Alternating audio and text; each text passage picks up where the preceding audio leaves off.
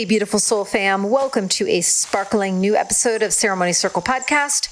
I am your host and shaman and author of the best-selling book, Animal Power, Allison Charles.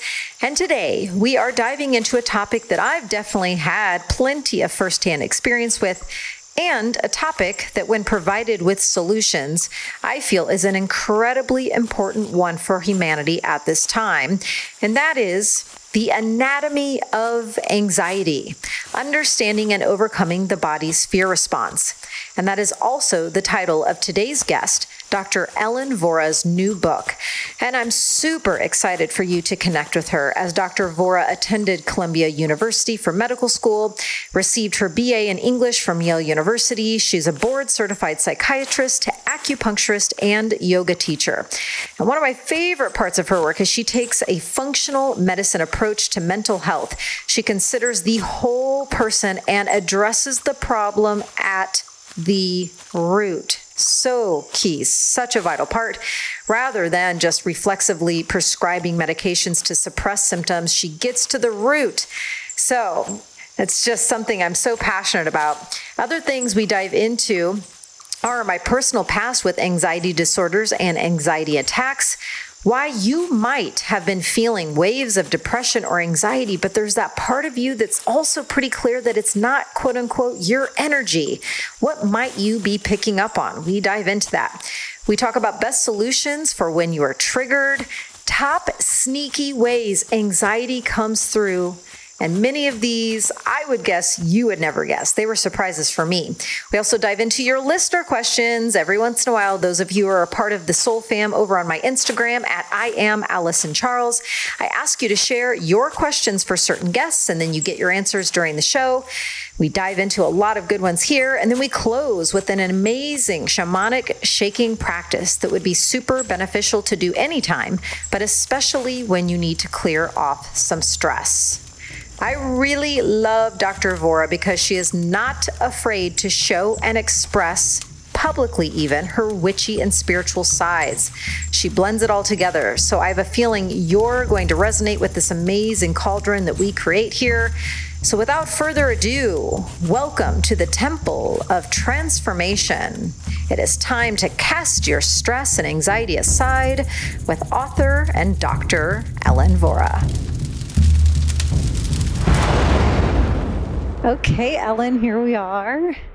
We have you down from New York City, my old stomping grounds. I'm so happy to have you here in Austin. I'm really happy to be here. Thank you. Yes, of course. And I was sharing with you a little bit before we hit record. It was so fun for me to witness the voyage of arriving here today, because your publishing publicist emailed me, hey, I've got this great author, this great book, and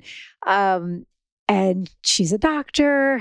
And I typically, like I shared with you, I don't normally, my husband Luke has tons of doctors and scientists. That's not my normal forte for Ceremony Circle, but there was just something. As soon as I opened that email, I was like, I think I'm supposed to have this woman on. And then I started to do my research, and I said yes, because I trusted that. And that's really how I do my selection of my guests, is just that intuitive nudge. And then when I started to read more about you and went to your Instagram, I was just laughing and chuckling all along the way in the weeks leading up to this, because I started to get it more and more and more why I wanted to have you on today's show. And so I think I would like to start, and maybe some clear data on this. And so forgive me, listeners, because I don't have the exact stats, but it's my understanding that especially in the last year or two, the rise, the surging in terms of people experiencing anxiety, depression, suicide rates, people's mental health in the midst of this great awakening that we're all in, it's taken everyone on a pretty wild ride. Has it not? That's exactly right. To me, the statistics don't even capture it. We know it. We feel it in ourselves. We see it all around us. This has been an intense ride. And even if you are really connected to guidance, and even if you feel like I'm not worshiping at the altar of fear, I'm trusting this process, even then it's still intense. And there's overlap in how we identify certain sensations. Intensity has, it's cousins with something we might call anxiety. And so even if we're trusting and surrendered and don't feel like anything is inherently wrong right now, we can still feel a little on edge. Right. And so let's dissect a little bit more into that.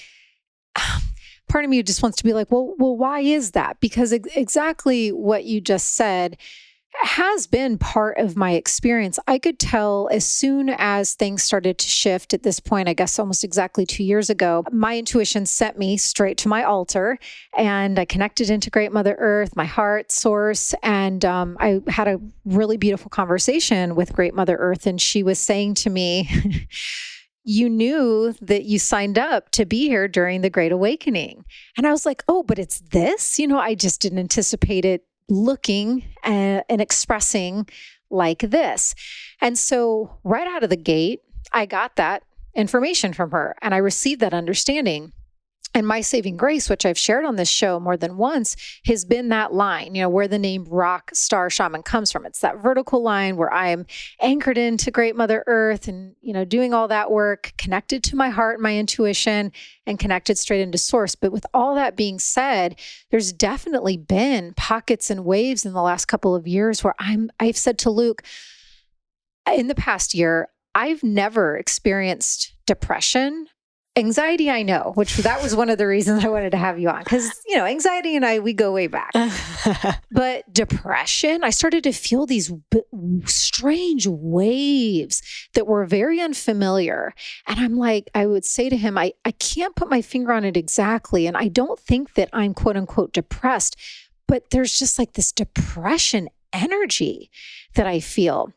And then anxiety too, especially in the last 5 months, just feeling waves of it. And I'm wondering, am I just tuning into the collective and just all of this purging and upheaval? And I think it is part collective, but what do you think is going on? Because like we're talking about, and especially a lot of the people that listen, they have their daily spiritual practices and they have their rituals and they partake in ceremonies. But I know that I'm not alone, and we still get kind of swayed and pulled into these other energetics. Yeah. So let me attempt a 3-part answer. Great. So I think that those waves of depression, within that, you kind of have to discern, is this us resisting reality, resisting the new reality and kind of digging our heels in? And I think that can create a state of suffering in us. I think that there's this other thing, which is that many people like you, me, anybody who might be inclined to listen to this podcast probably has some visceral connection to the suffering of other living beings. And we are going through this collective trauma and so much grief on a mass scale. And I think that we're feeling that.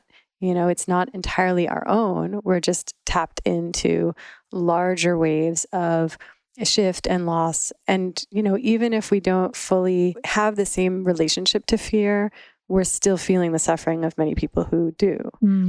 I think the second piece of this, it reminds me of like the Icaros in the Shipibo tradition with ayahuasca, how that kind of vibration is healing, but I find it very uncomfortable. And sometimes a great awakening and a healing comes with to change the vibration and to get things into alignment.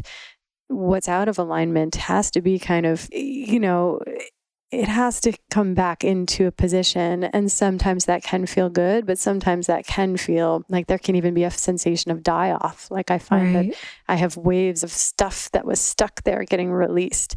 And that doesn't always feel pleasant. I think that relates to some of the intensity we're feeling right now. And I also just think about salience. An analogy also related to ayahuasca is that feeling of when you're sort of first entering ceremony. I'm starting to laugh already. Yes. And it's like, why does it have to hit us that way? Why nausea? Why the purging? And why the feeling of like, oh God, here we go. Mm-hmm. But I think it's like, well, you're about to be with God. And even more immediately than in your moment-to-moment prayer and relationship to guidance and to source. Mm-hmm. And so I just feel like you're entering a temple and you need to pass that threshold with some degree of reverence. And so I feel like with the Great Awakening, part of what we have to do right now is feel the salience of what's happening and enter that not casually. We're not strolling into it. We are passing a threshold into, in certain ways, a temple of transformation. Just taking a moment to sit with that. I love that phrase. Maybe that'll be the episode title, The Temple of Transformation. Okay. And so let's take it kind of back to the beginning and get really specific. I would love for you to try to explain or describe what anxiety is, this feeling. What is it? So I laugh at myself with this question, which I get this question a lot. I refuse to have a good answer to it. It's the same when people ask me like what a shaman is. And I'm just like, okay, let me tap into the infinite allness of all the information of all that ever existed on the earth and the unseen realms. Let me give you this one sentence. I get it. Yeah. But I'll do a tap dance of sort of how I think about it and how I approach anxiety. I think it can be so many things. And, you know, it has overlap with stress and with fear, and from being in our amygdala, that part of our brain that's about threat detection and thinking about our survival and safety. It's worry, it's muscular tension. It can be all of these things. Why is it happening? I think it connects to two basic needs that we have. One is vigilance and anticipating potential negative outcomes to keep this physical form safe. And I think anxiety is part of that. And I think another piece of it is it's about that idea of listening to what's not right. And I think that there's this third piece, which I tend to think is an error. It's something that we get wrong, which it relates to that kind of feeling of this life, this one life is all there is. It's all we get. And you sure better get your screenings and like not be caught unawares with something like cancer, because then you squandered it and you missed it. And, you know, and make sure that you don't let anybody that you care about like get into any kind of trouble ever, because then that's the worst case scenario, is either you dying or you losing somebody you love. And I get it. Like I feel that too as a fleshy person in this earth. Like you've got a daughter, a husband. Yeah. And I say a prayer and I get in a car, right? Like I am somebody who's certainly very keenly interested in physical safety. But I also think that there is an allusion to the idea that this is it and that the end is the end. It's not an easy thing to, like when I lost my mom, to kind of arrive at any kind of feeling of, does she continue to exist in spirit form? Or is this just and the end? Is it senseless? Is it over? And for me, I don't know if I know it or if I've chosen, but I certainly live moment to moment with the worldview that the end is not completely the end, that there's something more than what meets the eye, something beyond our comprehension that's happening here.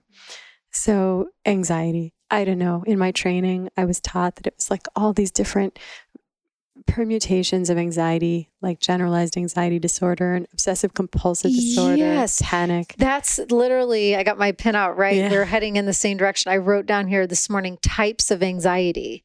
Because then it opens up into the one I want to get into in a moment is performance anxiety. Because that's the one that I'm still feeling little layers of. I'm like, are we at 43 years in, or we're still working with this thread? But then it opens up into all these different forms in which anxiety can express. Yeah. So, I mean, the way I was taught was these are the different classifications of anxiety. And the idea behind going to all that trouble of being like, well, you meet criteria for panic disorder with agoraphobia is it's kind of there to gatekeep and manage and to sort of steer treatment, to guide management, and to basically say, if you have this kind of anxiety, maybe the path is cognitive behavioral therapy. And if you have this kind of anxiety, maybe you should take medication. And if you have something that feels like generalized anxiety disorder, but doesn't fully meet criteria, then conventional psychiatry would say you don't really warrant taking medication. And what does someone do? Because that just spoke to me, a little spark turned on with the generalized, what is it called? Generalized anxiety disorder. So I bet, well, I don't want to project this. I would guess that there are people, in the last couple of years who maybe never were prone to panic attacks and whatnot, and maybe they've noticed a questioning of, do I maybe have that over the last couple of years? And so is that a more mild form? When I suffered from some pretty intense anxiety issues back, like when I was in college in my low 20s, I did have some pretty severe panic attacks, and I was prescribed Xanax. Mm-hmm. And I never really took it until, like, there were a couple of times where I could feel an attack coming on. And I think there were probably a handful of times where I did actually take one of those pills to hopefully, ride that attack wave a little better.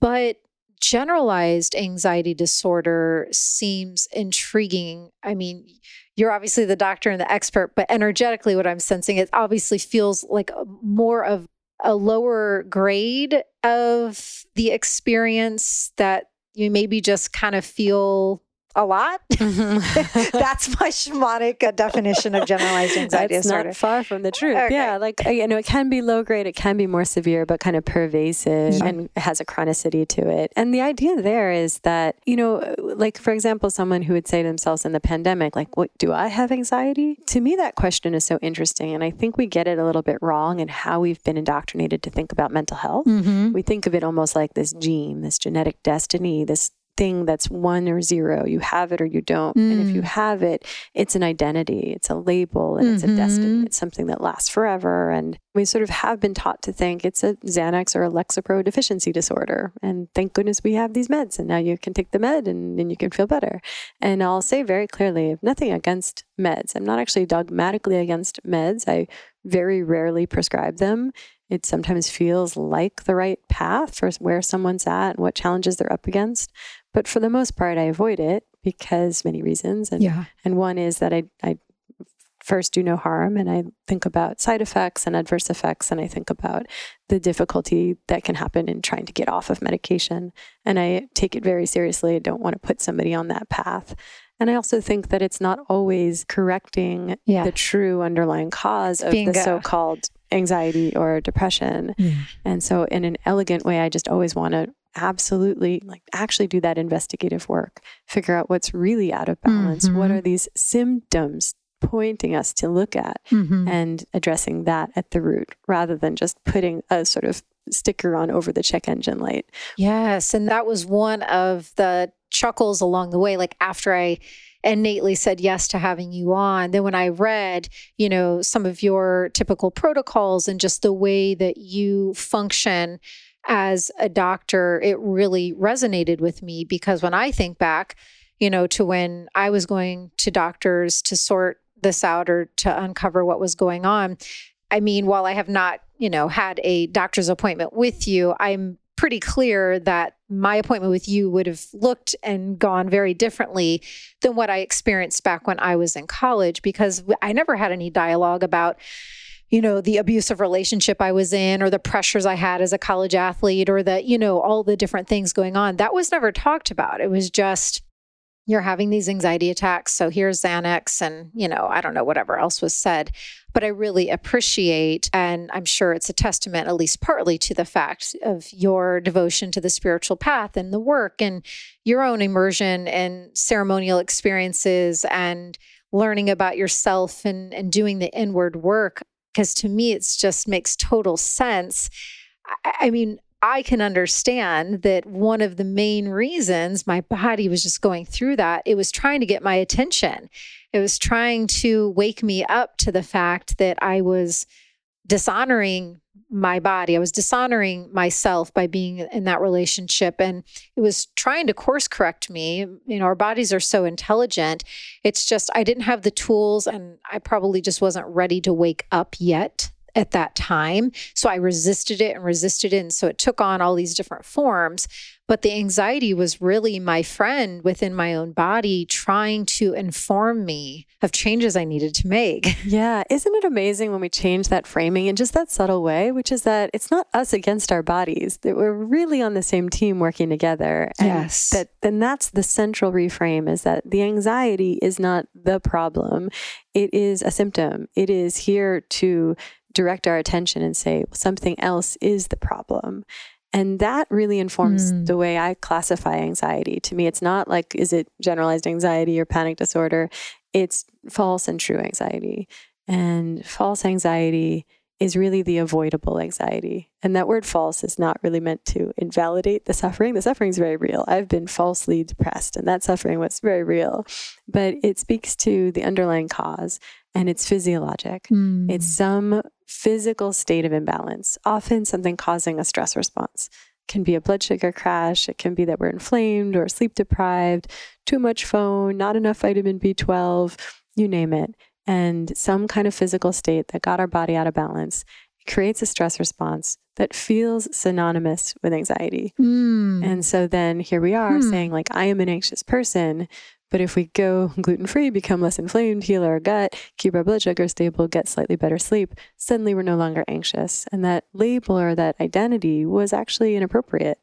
And then that leaves behind over here what I call true anxiety, which is not something that we can medicate away. It's not something that gets corrected if we cut out caffeine. It's something that is kind of an inner compass. It's a true north. And it's our body communicating to us something does not feel right. And take a look, pay attention. And it can be any number of things. It can be very personal and small. It can be on a very global scale. And it, we can have more than one sources of true anxiety, but it's basically our body asking us to slow down, get quiet, and reflect and pay attention to what does not feel right in our lives, our relationships, our work, our community, the world around us, and to take steps accordingly. We don't have to solve anything overnight, but once we're taking steps, that feeling of that uncomfortable, anxious feeling, it transmutes a bit into a purposeful feeling, and we feel sort of fueled by it rather than taken down by it. This is helpful. So 2 things I would like to go into. One, I want to just for a moment track back to that generalized anxiety disorder. What are some daily things that you recommend if someone has been diagnosed or thinks that they might be experiencing this? What can we do to work with that? Yeah, so much. Okay. And the funny thing is, like, as I list the 20 things that we can try to do, somebody who's anxious or feeling overwhelmed in their life is just like, their eyes are going to roll to the back of their head. They're like, forget it, I give up, because it can feel overwhelming and daunting to do so much. So it's important to sort of see it as more of a buffet, and you see what calls to you. You don't have to do all of these things. You have to think about what resonates. What do you think is the right place to start? That's easy enough and an accessible change. So take a deep breath. Yeah. What you're about to be presented with is a cornucopia. And within the cornucopia, you can select 2 or 3 things. That's exactly right. And so one really nice place to start it's kind of a pleasant one is improving our sleep quality. And there's a lot we could say just about sleep. We could talk about sleep alone for the full podcast. Luke will probably do that with you. I'm here for it. Sleep is my favorite thing to treat because we're so stymied by, this feeling. So many of us feel like my body it's broken. My sleep doesn't work. And I really believe that our bodies know how to sleep. They want to sleep, but there are these subtle aspects of modern life that are disrupting our circadian rhythm and making it very hard to sleep well. And we can outsmart it. We can get strategic about it. So maybe I cover that with Luke, thinking about light, being really strategic about light exposure. Like reducing the blue light levels at least a couple of hours before you head to bed. Exactly. It can be as simple as putting on a pair of blue blocking glasses around sunset, wearing it till bedtime. And for many of my patients, that's the most impactful intervention, is just to protect their melatonin release in the evening so they get tired at the right time and they sleep deeply. And then a lot of their anxiety abates just with that change alone. There's other things we can do to improve sleep: cold bedroom, less caffeine, dosing caffeine earlier in the day, less alcohol at bedtime, keeping blood sugar stable, which is its own conversation, magnesium supplementation. And that's sleep. And it kind of feels good to fix that one. It helps your anxiety, and it just feels good to get good sleep. And so that's one. And the next thing in our cornucopia would be blood sugar is a big one. And so many people are running around on a blood sugar roller coaster where our blood sugar spikes because we live in the United States and our diet is built on a foundation of refined carbohydrates and coffee drinks that are secretly milkshakes and rosé all day. And so we have this blood sugar spike and then insulin chases it, creating a blood sugar crash. And the body's system of checks and balances is to respond to a blood sugar crash by releasing adrenaline and cortisol, our stress hormones. And that's fine. It communicates to the liver to break down our glycogen stores so that we can restore normal blood sugar levels, and it saves the day. But it, as a sort of collateral damage, we're in a stress response. And so many of us are in an unnecessary stress response, which feels synonymous with anxiety just because our blood sugar crashed. And so the path out of that is just to keep our blood sugar stable. And there's a couple ways there. You can sort of just make sure that you're actually eating a blood sugar stabilizing diet, more protein, more healthy fats, less sugar and refined carbohydrates. And there are hacks like taking a spoonful of almond butter at regular intervals just to give you like a safety net of blood sugar so it blunts any crash. And then magnesium is important to consider with false anxiety. Alcohol is a very unfun conversation, but it needs to be had, which is to understand that part of the reason we like alcohol is it washes our brain with a neurotransmitter called GABA, and that makes us feel relaxed and at ease. And that's lovely, but our body is still concerned with survival. So it sees that rush of GABA and it thinks we need to restore homeostasis so that we'll properly react to a threat. And so it converts the GABA into a different neurotransmitter called glutamate. And that is what makes us feel sort of on edge in the middle of the night after we've had a couple of drinks at dinner. It's an excitatory neurotransmitter. So alcohol contributes to anxiety, both in the short term and in the long term cumulatively. And so it's not a popular conversation, but for anybody struggling with anxiety, it's understandable. We want to reach for alcohol. It feels like an attempt at self-medicating because it gives us that GABA relaxing state, but it just exacerbates the problem in the medium and long term. And then I love to address the gut and make sure that people have a healthy digestive tract. Yes. The modern world is a broad assault on the health of our digestion, and many of us have a pretty compromised gut bacteria. So just to start to heal that, replete that, keep the gut lining healthy, helps with anxiety. Yeah, those are helpful. It made me think Luke and I are just completing, the brand Quicksilver. We got that black box detox. Yeah. So yeah, we're finishing that. For anyone interested, I think Luke probably has it on his store, on his website, which is thelifestylist.com. I don't know if it's /shop or store or whatever, but you'll find it on there. Yeah, it was really cool to do that. And it also flashed me back to when I was experiencing the panic attacks when I was younger, when my being started to get to more of a place of readiness of like layer one of opening up to more of the truth of what was going on in that relationship and other things within my own self, where I started to intuitively get guided to was getting colonics. And I started juicing. Kimberly Snyder, shout out to you. I got her Glowing Green Detox book, which would make the smoothie. And I would, like almost every single morning, fresh organic produce. The only fruit I would ever put in is a lemon, and perhaps occasionally if I did like a carrot juice, I'd mix in an apple, but very low fruit.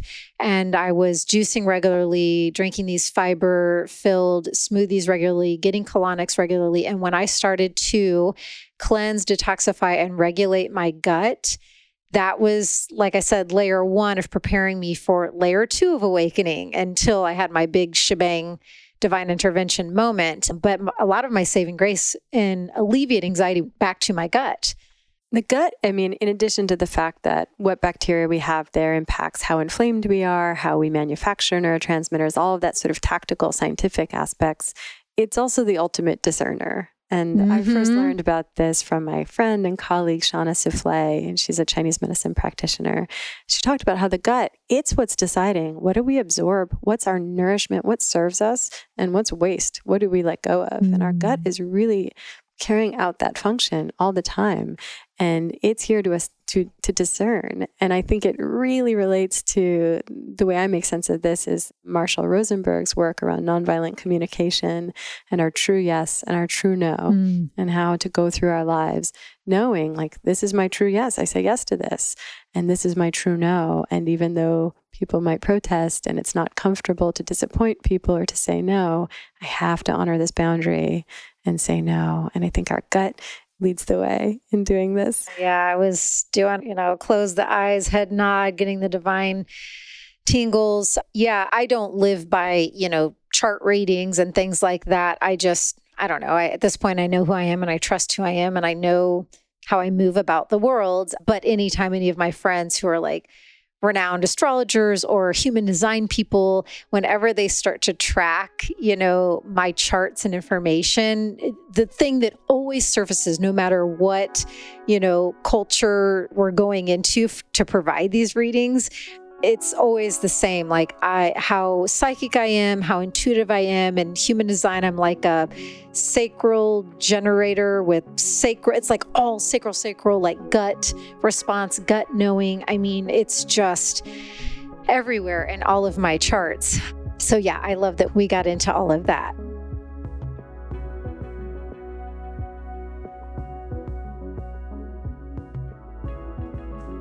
Hey, it's time for today's microdosing moment where I share about a product that's truly changed my life. Today, it's all about Lotus Way sacred flower elixirs and essences. I love the founder. She's a master flower alchemist, scours the planet for us to be able to use the world's most powerful healing flowers, blended into delicious tinctures, aura mists, bath salts, and so much more. Today, I want to share my new favorite. It's called Sacred Body. It's an elixir and a facial mist. And it has 9 different flower remedies for rapid detox, self-healing, including yarrow for vitality, pink lotus for wisdom, crown flower to remove toxins, and so much more. When I use the Sacred Body elixir and put the dropper full underneath my tongue, and also when I use the Sacred Body facial mist, I truly feel cleared of any negative energies.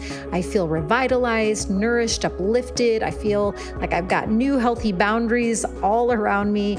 I truly, truly believe in Lotus Way. So when you go to their website, that's lotusway.com, you can use code MYSTIC at checkout. That is all capital letters, MYSTIC, code MYSTIC at checkout, and you will get yourself a Soul Fam discount. Much love, guys. Okay, so let me tune in here. There's a lot just for, pardon me, everyone in the Soul Fam listening for a moment. This might be a little bit of a selfish dive, but I would like to cover performance anxiety just a little bit, if it just helps me get a little bit more understanding. So yeah, I'm just still unraveling. Thank God it's not pervasive anymore. It's not debilitating. But as a young girl at 2.5, my dad was my coach. I started, I was a distance runner starting at that young age. A lot of pressure. I did win a couple of national championships. I was a college athlete at a Division I school and all of this stuff. And, starting that young and having that amount of pressure to be the best at all levels at that young of an age, I really feel on a cellular level, the pressure and this performance anxiety energetics just got really ingrained. And so even now, so many years, that feels like not even this lifetime, that athlete Allison, it's very bizarre. So it's been a long time, but even now, so deep on the shamanic path, when I give talks or when I'm about to quote unquote perform, even though I don't view it as that anymore, but when I'm out in front of the public and doing my work, it's like I'll still feel that kind of surging up or that old thing that just starts to kick in. And like I said, I've done a lot of work around it. And even just a ceremony a couple of weeks ago, one of my 2 intentions going into that ceremony was just to, with honor, and with love, just give that energetic system permission to know that I'm going to be safe and I'm going to thrive without you. Thank you for all you provided. You helped me accomplish a lot of things, but I'm ready for a new way, and all those conversations. So I don't know if anything's percolating up within you. I don't even know what my question is, but maybe it's around, I don't know, the scenario I just described, when you've put in tons of work, but you can just still feel these little fragments and threads. Like, should we have an intention to officially clear it? Because it does get a little annoying. I'm this, very aligned, divinely powerful being. And yet I still feel these little like, aren't you going to worry about this? And what if this? And I'm just like, we're good. Yeah. What do I do at this point? Here's what percolates for me about that. One thing is that, so I'm going to go in like a couple weird directions. Great. One is like a very superficial understanding, which is that it is normal to have a jolt of cortisol when you're about to go on stage or public speak or perform or do a podcast, anything where it's really our body's serving us and saying, let's have this more, eustress or good stress reaction so that we are dilating certain blood vessels and places that help us think more clearly and stay focused and sort of energized and engaged. Okay. So it's not all bad, but we have all these old associations with it. And so we can kind of interpret that feeling as, oh, this reminds me of like the cross country meets, and oh, that was a lot of bad feelings. The old associations, here's where I'm going to go with this. I think at the heart of it is that parenting is really hard. And I think that so much of how we kind of leave our children with wounds and how we've been wounded by our parents relates back to the fact that parenting is nearly impossible. And if we think about what our parents did, like if your dad was like, push harder, run faster, like it probably came from some combination of a place of love and a place of maybe living vicariously through you. And so, that's his own wounds from his own childhood. Totally. So on and so forth. And I love my dad. Yes. We say this with love. It's an attempt to understand what makes us who we are and how we have our nooks and crannies. And I think that when, like a wound that I come up against a lot in my practice is patients who are sort of conditioned to feel like they're somehow inherently bad. They're not like I did a bad thing, but like I am bad. And that shame rather than guilt idea. And I think about how like I'm trying to get my daughter out of the house in the morning to go to school. And, she doesn't want to wear shoes or a jacket or clothes at all. And it's like, here we are. It's such an impasse. And it's like, you got to go to school. I got to go to work. Like we somehow need to get forward. But I've gotten all the memos and read all the books. So I'm not going to pull out that sort of authoritarian parenting of like, you're bad, be a good girl and do this, sort of all that weighty, making her feel like somehow her worthiness of love is tied up in whether or not she does what I'm asking her to do. And here we are, and we're all really late to school and work. But I think about parents who didn't get that memo, and they understood that it's an effective tactic to get your life moving is to use all that kind of weird conditioning of like, be a good girl and do what mommy says. And so we learned like, if I please the people around me, I am good. And then they love me. I'm worthy of love. And all these other experiences we have in childhood where we intuit like, here's what makes the people around me love me. Here's what makes me happy, makes them happy. And it's not always being true to ourselves. And so I think that performance anxiety can sometimes be wrapped up in all those weights and layers that were put on you of like, this is important. How you perform in this right now. It's high stakes. It matters. And it was always an illusion, right? Like we are just flawed, good people out here in the world doing our best. Fumbling along the best we can. Along. Sometimes it's going to go okay. Sometimes it's going to be divine. And sometimes it's a little uglier. It can be uglier. And it's all part of the messiness of existence. It's all okay. And we are still inherently worthy of love. We are inherently divine, regardless of how something goes. But we didn't get that messaging in childhood because your dad had these things that was wrapped up in his life of like, this does matter. This really feels to him like it matters.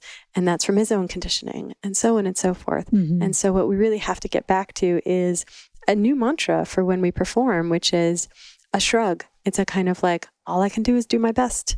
And that's enough. I am enough. And sometimes our best is going to be good enough. And sometimes our best is going to be really good fodder for learning how we can do slightly better next time. But it is all okay.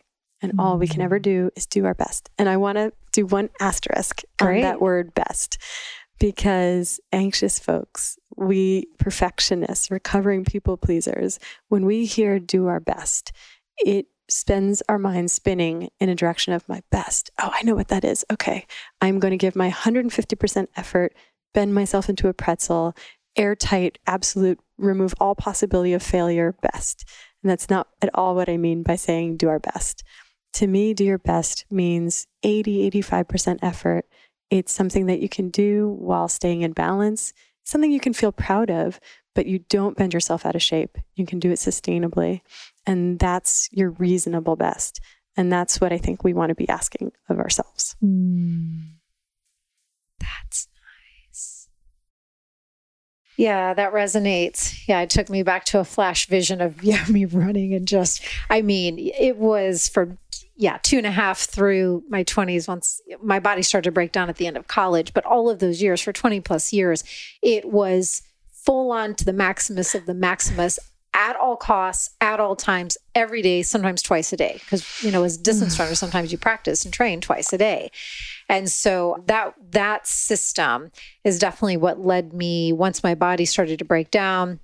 And now I really haven't been able to run for another 20 years, but even beyond running, even being out of the equation, and Luke knows this, if he was here, he'd be laughing. I've gotten better now. Now the pendulum's getting a little bit more in a balance, but for 15 plus years, if anybody tried to tell me what to do with my body, you would be met with a collie, venomous, fiery force, because it's like, I will never, and God bless, I wouldn't change anything of my journey. I learned so much, and like a lot of my ambition and work ethic and all that stuff, I wouldn't change it. But it was just so intense. So I love that you define the best as like that 85%, because that other additional percentage feels like the zone I didn't afford myself of. So can I run with that a tiny bit? Yeah. I think that if you were doing double workouts for many years, you kind of need double rests for many years after that. There needs to be a rebalancing. But I think that it's interesting that you'll bristle if someone's like, I'm telling you what to do. And we're in a moment where, and I'm part of this wellness industry where that's what it is. It's like, oh, come into my office and I will tell you what to do to feel better. Right. And I think that the real heart of that problem is that we were conditioned throughout our lives to not know our intuition and to not have a pathway for listening to our bodies. And I think it's the only reason I have a job is that so many of us were cut off from knowing what we need. And even on a broader cultural level, we're cut off from traditional food, from a sort of traditional diets and an understanding of balance and nourishment. And so we're all kind of groping in the dark in modern America and really disconnected from a sense of here's what my body needs. I know what I need.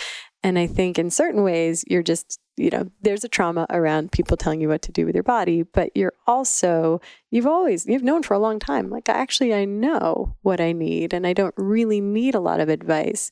And I think right now we have such an industry of people seeking advice, partly because we're sick, we feel really out of balance. We're in a world that poisons us around every corner. Yeah. And we don't have a lifelong practice of tuning in and knowing what our bodies need.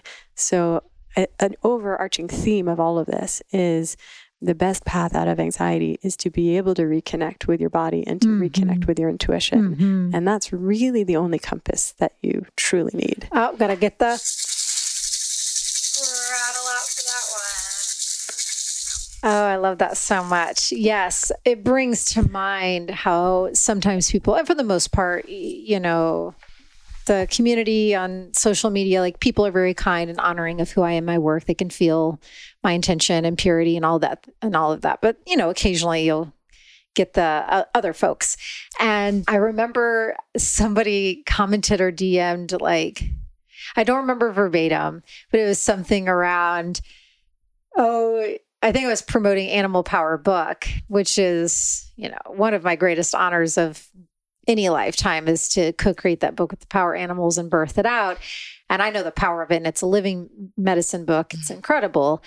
And they're like, oh, is this your solution to, what's going on in the world, is promoting your animal book or something like that. And then other comments, around just whatever, infographics on shamanism or shamanic practices. It's like, is this quote unquote all you're going to do for what's going on in the state of the world? And I'm like, in fact, yes, because at the end of the day, from my perspective, returning people to these teachings and these practices is in fact the most powerful thing any of us can be doing, is reuniting with our own soul, getting in touch with our own intuition, and hearing those voices and that information and moving from that place and being embodied from that place is in fact the most powerful thing I can offer. So yes, I will continue to talk about Animal Power Book. And yes, I will continue to share shamanic practices that help you reunite with your soul. Indeed, I will carry on. Thank you. And I will continue. Thank you for coming to my TED Talk. Yeah. I think it relates to the imbalance that we have in our world between yin and yang, sort of masculine and feminine aspects. And there is no one that's better than the other. They exist in balance for a reason. We truly need both. But for a while now, we've lived in a world that celebrates and worships this more yang or masculine aspect: productivity, action, doing, objectivity, sun energy. And we devalue the yin feminine aspect, the resting, receptive, non-doing, intuitive. And I think that, I know for myself, for many decades, I had to, I really had almost decided I'm going to suppress that more feminine aspect of myself. I sort of read the room and I was like, okay, I get what's celebrated. And so I silenced the irrational parts of myself, intuition. And I was objective. I was Mrs. Numbers. I was taking BC calculus, and I was like in the boys club and being rational and playing along. And it took me until I think I was in my 30s in Bali, surrounded by witches and chanting and all of that energy. And I was like, wait a second, this has been an act. This is not who I am. And I don't need to devalue this other part of myself. It's actually a beautiful, powerful part of myself. And that's where I reconnected with my intuition. And I think that we live in this world that kind of teaches us to silence that listening. And it's for sure. Like, if this is your solution, what? It's like, that's soft science. That's not real. You're not out picketing.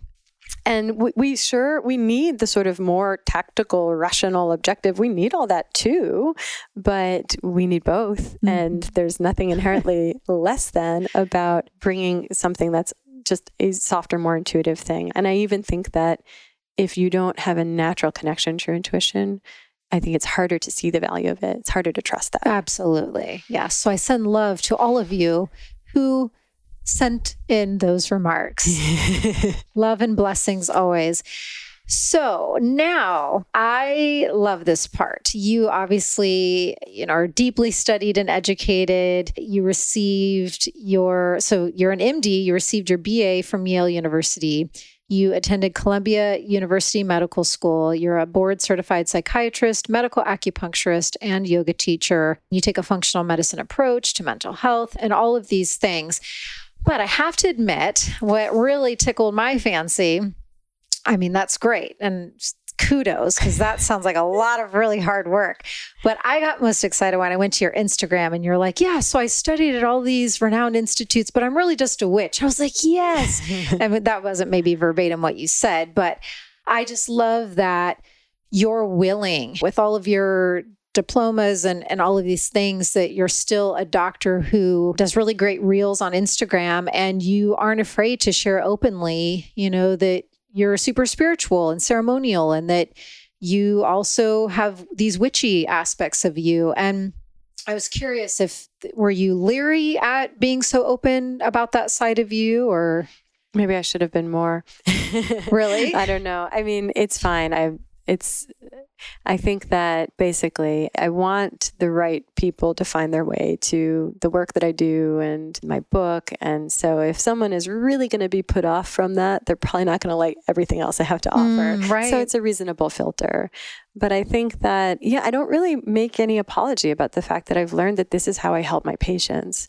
When I'm sitting face to face with a patient, yes, my my medical brain is working, and my Ayurvedic brain and my Chinese medicine brain and my yoga philosophy brain, it's all there. Nutrition, functional medicine, it's all thinking about how is this person out of balance? How can we identify the root cause of their suffering? How can we get it back into balance? I'm thinking in that way.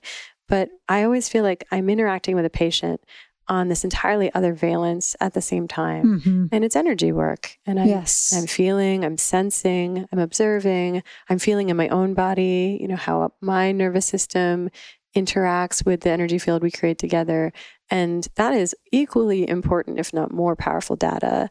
And I find that when I've actually helped my patients experience a meaningful transformation and get closer to a state of balance and thriving, it's usually come from that data. And, the functional medicine stuff is important. I don't discount that. I love that I think this way about health, but I don't ever want to ignore all of these other ways of understanding how we're, I think there's even a magic to why a certain patient and me find each other and why we're working together. I think that there's a purpose to that.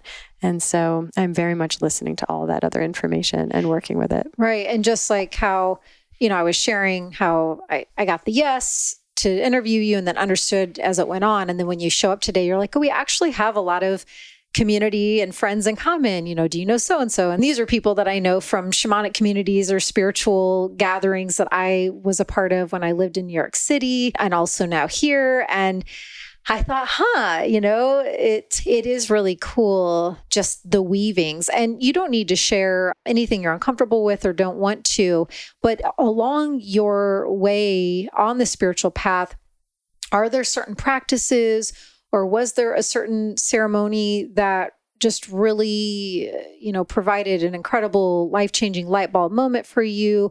Or are there daily practices that you do, like chanting or whatever the case might be, that has really helped you hone into that place that you just described when you're sitting with the patient and you're able to access those other intuitive zones within you? What have you leaned into along the way? Yeah, I'm guessing what you're hinting at is psychedelics and entheogens. Anything, because, my audience knows I was a shaman for many years before I ever sat in any plant medicine ceremony. I didn't know if I ever would. So they know I'm equal parts. Like, you can awaken your spiritual powers and gifts without doing that. And they can also really be supportive. So exactly my experience. Yeah. Yes. I'm certainly out of the closet in the fact that I work with these medicines now. I refer my patients for work with these medicines. I feel like these medicines, like the plants, recruited me to be part of their army. Yes. We're basically like, well, we need you over here doing this kind of work. Do you accept this mission? And I said, happily. But long before I had ever touched anything psychedelic was when I had my awakening. And I would say it was brewing for a while just when I found yoga, which was kind of just a lifeline for me to get through med school and residency. So I was really quite miserable and really unwell. And I would see doctors and they would say, oh, you should take Prozac, or oh, you should go back on the pill, or oh, you should take this weird new experimental IBS medicine. And nothing was helpful. And most of it, I never took the first pill. But yoga outclassed all of that. And it helped me achieve some connection to a state of equanimity. I could breathe through challenge. I could maintain a state of like, this is going to be okay, even when things were hard. And I learned to slow down my breath. I just learned to connect to my breath and so much about yoga really helped me get there. But yoga brought me to Bali, which is such an eat, pray, love cliche, but it's my truth. It's part of my truth as well. Bali, game changer for me too. And I think that there was this one particular day when I was in Bali, I was doing a yoga teacher training and we were sitting around, we had been going through a fast, we were chanting in Sanskrit, and this earthquake happened. And what I felt that I knew to be true was that we contributed to that on a vibrational level with our chanting. And I felt this power of our collective intention, and not like we were trying to cause an earthquake, but it just felt like we were moving the earth with really powerful focus and moving the vibration in the room. And who knows? But that clicked it in for me. And I started to recognize like energy and power and listening. And that's really when it changed. And so it was long before I'd ever had a first experience with a psychedelic. I started to just really want to go deeper and deeper into an energetic understanding of the human experience, the world around me.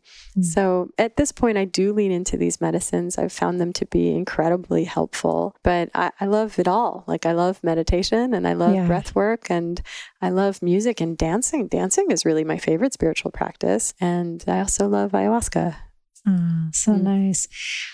Just curious, and then we'll kind of get to the final phase here of our journey together. But was grandmother ayahuasca, was she the first spirit of the plant that called to you, or did you sit with another one before her? First psilocybin. Okay. Yeah. And then much later on, ayahuasca. Okay. Yeah. Yeah. It's even so beautiful, just that part of it alone, when the spirit begins to enter into your field and commune with you and send the invitation and to, be present to the sensations within our aura or within our body when those invitations come in. And I love that communing and connection that happens far before you actually even sit in a ceremony. You know, the work begins then, because it's ultimately our choice. Are we going to answer the call or not? So then like whatever steps we take to answer or not answer the call, then sets in the next phase of, does the call get louder? It's all really beautiful and fascinating to me. And so, just sending love and honor and reverence to all the beautiful spirits of the plant friends we have out there, the allies, and thank you to all, because you all are doing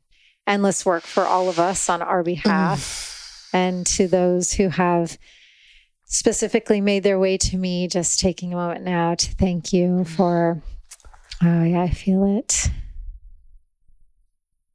All the deep insights and guidance and love and gratitude you've brought into my life. Thank you so much.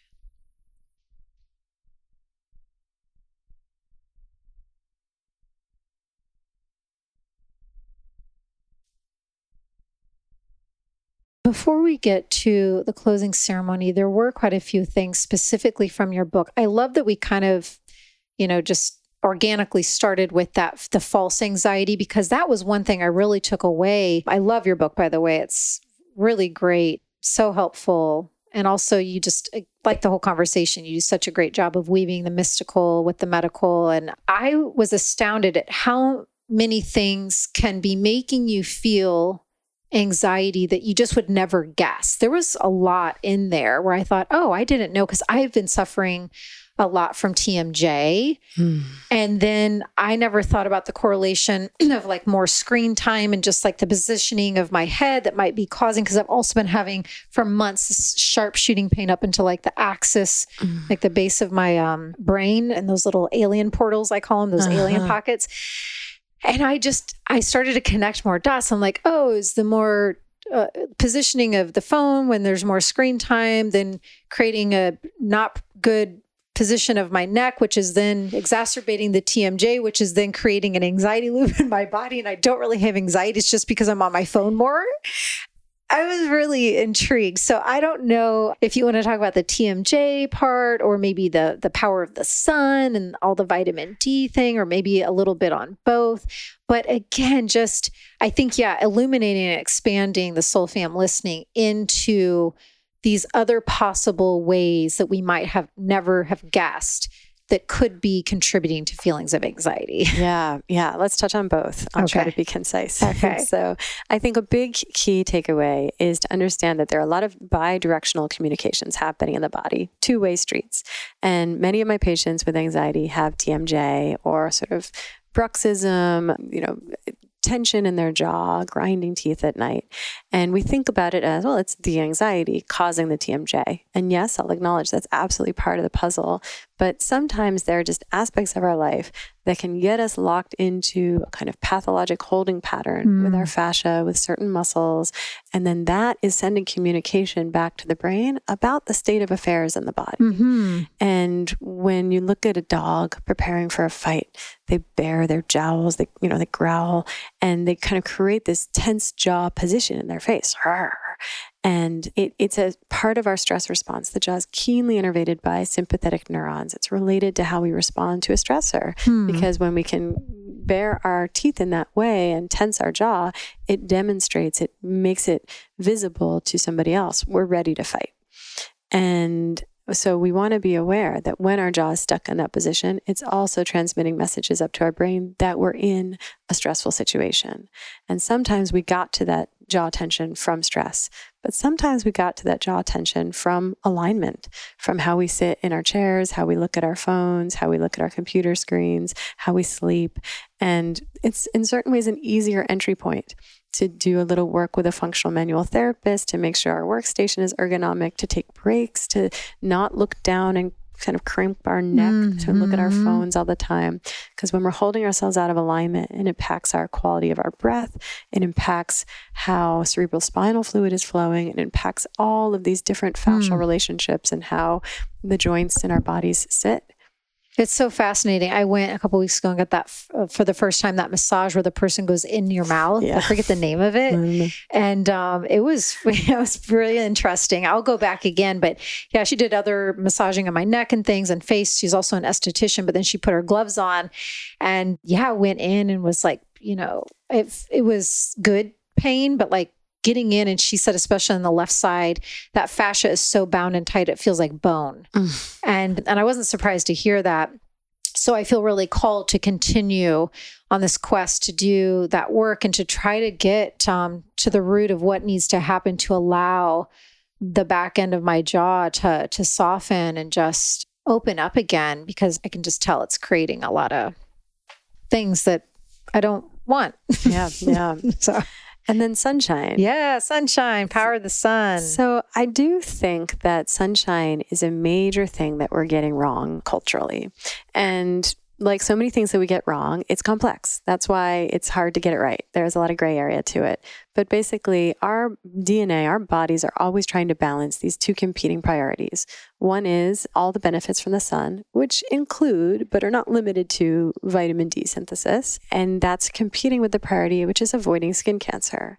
So this is actually a highly conserved area of the genome. It's very quick to evolve if populations migrate, say from the equator to a more northern latitude where they're not going to have as much ubiquitous sunshine. Things change very quickly in terms of where the melanin sits in our cells. The further out the melanin sits, the more melanated our skin appears, and the more protected we are from skin cancer, but the harder it is to manufacture vitamin D, among other things, in response to the sun. And then, of course, vice versa. And so what I think we're getting wrong is we have this one-size-fits-all understanding of sun. We just say like the harmful rays of the sun, and we slap sunblock on all over. We try to avoid the sun. And while I think if you are from, descendant from Ireland and you have very fair skin and the family history of skin cancer and you're living in Brazil on the equator, you should absolutely be careful about the sun. And that's a scenario where it's a mismatch and you're more at risk of skin cancer than of vitamin D deficiency, for example. But I think many of us are in a little bit of a different scenario. If you're African American and living in Chicago, you're descendant from somebody who is living perhaps closer to the equator. The melanin is sitting very close to the edge of the cell, very protective in terms of skin cancer, but also blocking a lot of the body's ability to manufacture vitamin D in response to the sun. So then it might not only be safe to get more sun, but necessary. And a lot of folks would say, well, then let's just supplement with vitamin D and we don't even need to play this Russian roulette with the sun. But I think that it's not just vitamin D. And I don't think synthetic really takes the place of what we're doing in response to our body being in interaction with the sun. I think that there's more to it. I think it does play a role in coordinating our circadian rhythm to make sure that we're energized during the day and tired at night and sleeping deeply and restoring at night. I think it gives us energy. I think it relaxes our blood vessels, which helps with hypertension or high blood pressure. It impacts our mood. So I think that we just have to figure out what's the safe way to be in dynamic and get more sun. And in an interesting, ironic twist, when we avoid the sun so religiously, and then one day we happen to be on vacation or at a parade and we forgot to bring sunblock, then we're really pale and suddenly we get a sunburn. And a sunburn is really where the real risk happens with skin cancer. Whereas a little low-grade sun exposure on a consistent basis is not really increasing the risk of skin cancer as anywhere near as much as a burn would, but it's actually kind of protective of a later burn because it's giving us that baseline of melanin in our skin. So I think that we want to be thinking about sun as a little bit every day is probably a more protective strategy and certainly helpful for our mood, our sleep quality, our immune function, and our overall well-being. Yes, I totally agree. And if you go back and look into a lot of the most ancient cultures on our planet, they worship the sun and sun gazers. And there's, certain ways that you should properly do sun gazing because you don't want to do that practice after a certain time and hurt your eyeballs. So, if you're resonating with what I'm saying, like do your homework first and make sure you do it properly. But just even on that spiritual level too, the ancient power and the transmissions and the solar flares and the codes and just all the things that the sun provides to get us into alignment with our grandest divine power. It's so valuable. There's a reason those ancient spiritual civilizations worshipped it, So I'm glad that you are helping guide people back into getting more doses in a healthy way. Okay, so I had, of course, a million more questions that we didn't get to. So perhaps down the road, I can just have you back on. But I am excited for this closing ceremonial practice because we have not done anything like this on Ceremony Circle yet. And so before you start, I guess there are some things you'll need to tell them to do because there will be some movement involved. So if you're driving, you'll have to pause and do this later or pull your car off if you're near a park or a beach and just crank it up and you can do it with this that way, but you will be standing up and moving, right? That's right. Yeah. Okay. So this will just be a brief practice that Ellen will lead and I will be holding space and doing some rattling in and I will let her take it from here. Okay. Well, this is what I call Shake It Out. And it's something I learned when I studied integrative medicine at the University of Arizona. And basically the idea is you have some kind of shamanic drum beat going and you're going to go ahead and stand up. And the reason we're doing this is that I find that it's very energetically clearing and it helps do something called complete the stress cycle, which is something we're really missing these days. We have no shortage of stress, but we don't always bring our stress to a place of completion. The way animals will shake after an altercation or after a near-death experience, we don't shake in modern life because it would look weird. And so a little bit of shaking every day can really help us reset. It's like a Control-Alt-Delete on the nervous system. So what you're going to do is go ahead and come to a comfortable standing position with your feet maybe a little wider than hip distance. Let your knees bend. Let your body even kind of fall loosely, almost like a ragdoll position. And you can close your eyes. And then when we start to shake the rattles, all you're going to do is allow yourself to move, shake, sway in whatever way feels good. It's really whatever your body feels like doing, not what you think is the right idea or what looks normal or what would be cool. It's what your body's asking for. And you can let it start a little chill and let it increase and get a little weirder as we go. And we'll just do it for about 2 minutes and then I'll bring us to a close. So with that, we'll begin.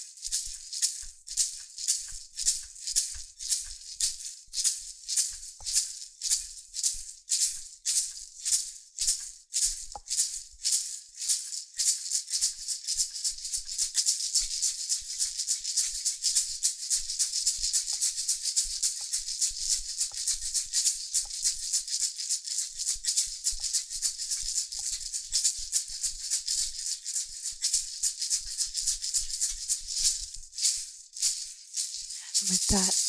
Yeah.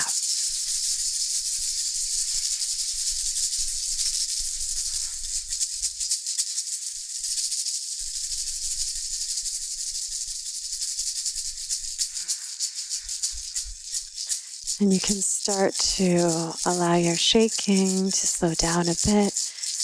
And as you're ready, arriving back at a place of stillness and keeping your eyes closed, just arrive and simply notice. Simply notice, how does your energy feel? The quality of your breath. Notice if anything bubbled up. That practice can sometimes excavate old memories, sensations, and just gently hold that in your awareness.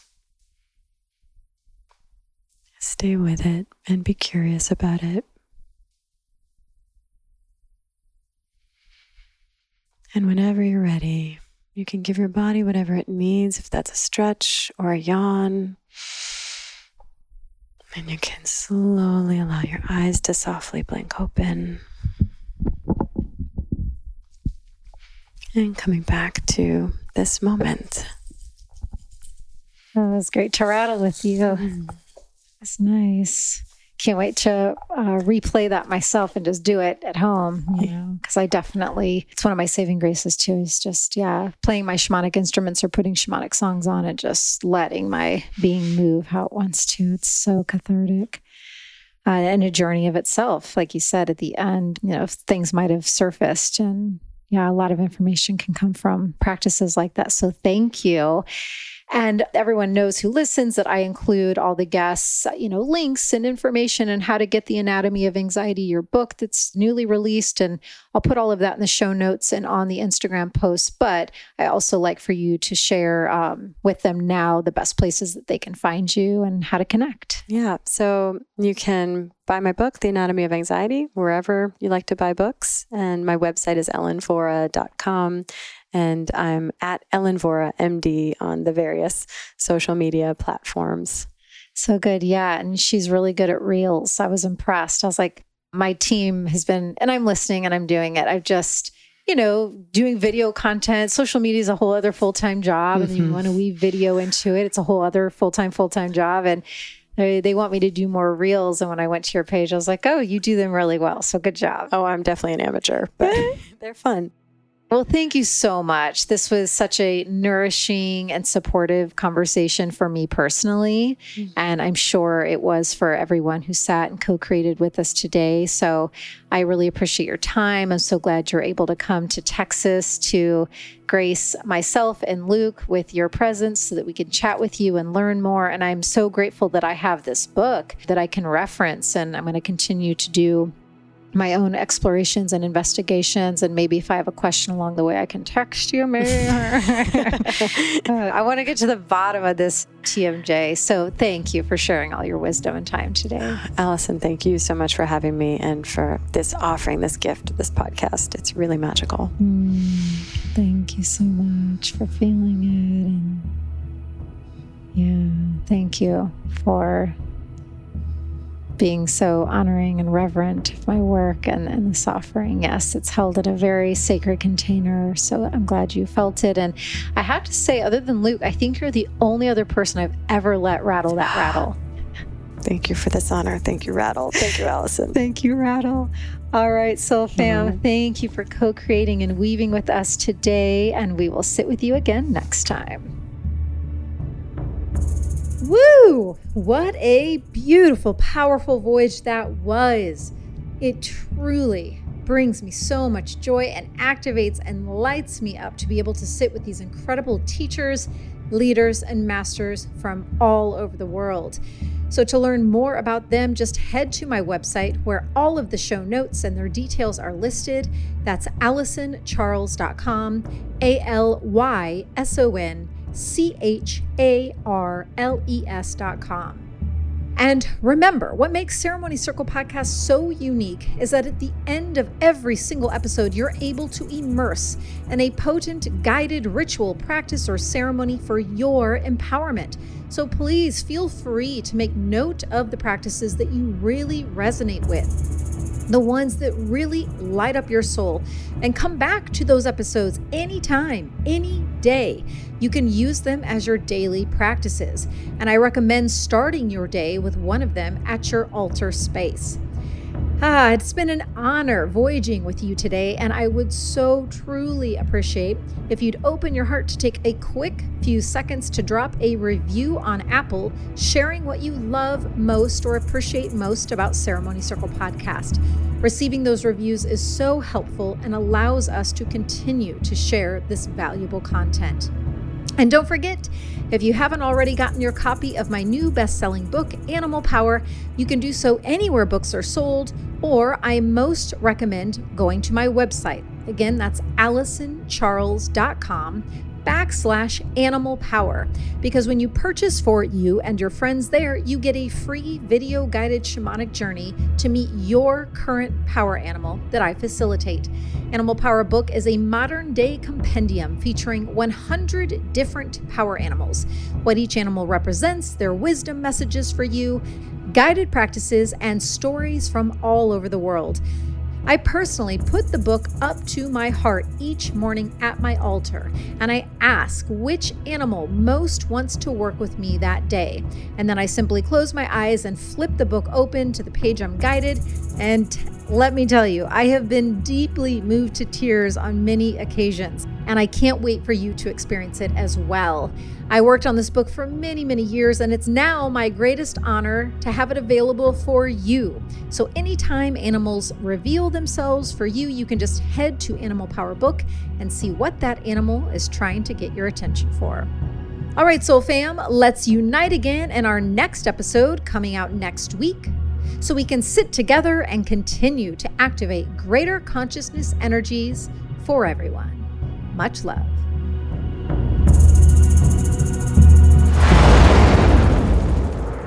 This podcast is for information and entertainment purposes only, and my intention is not to provide medical advice or diagnosis.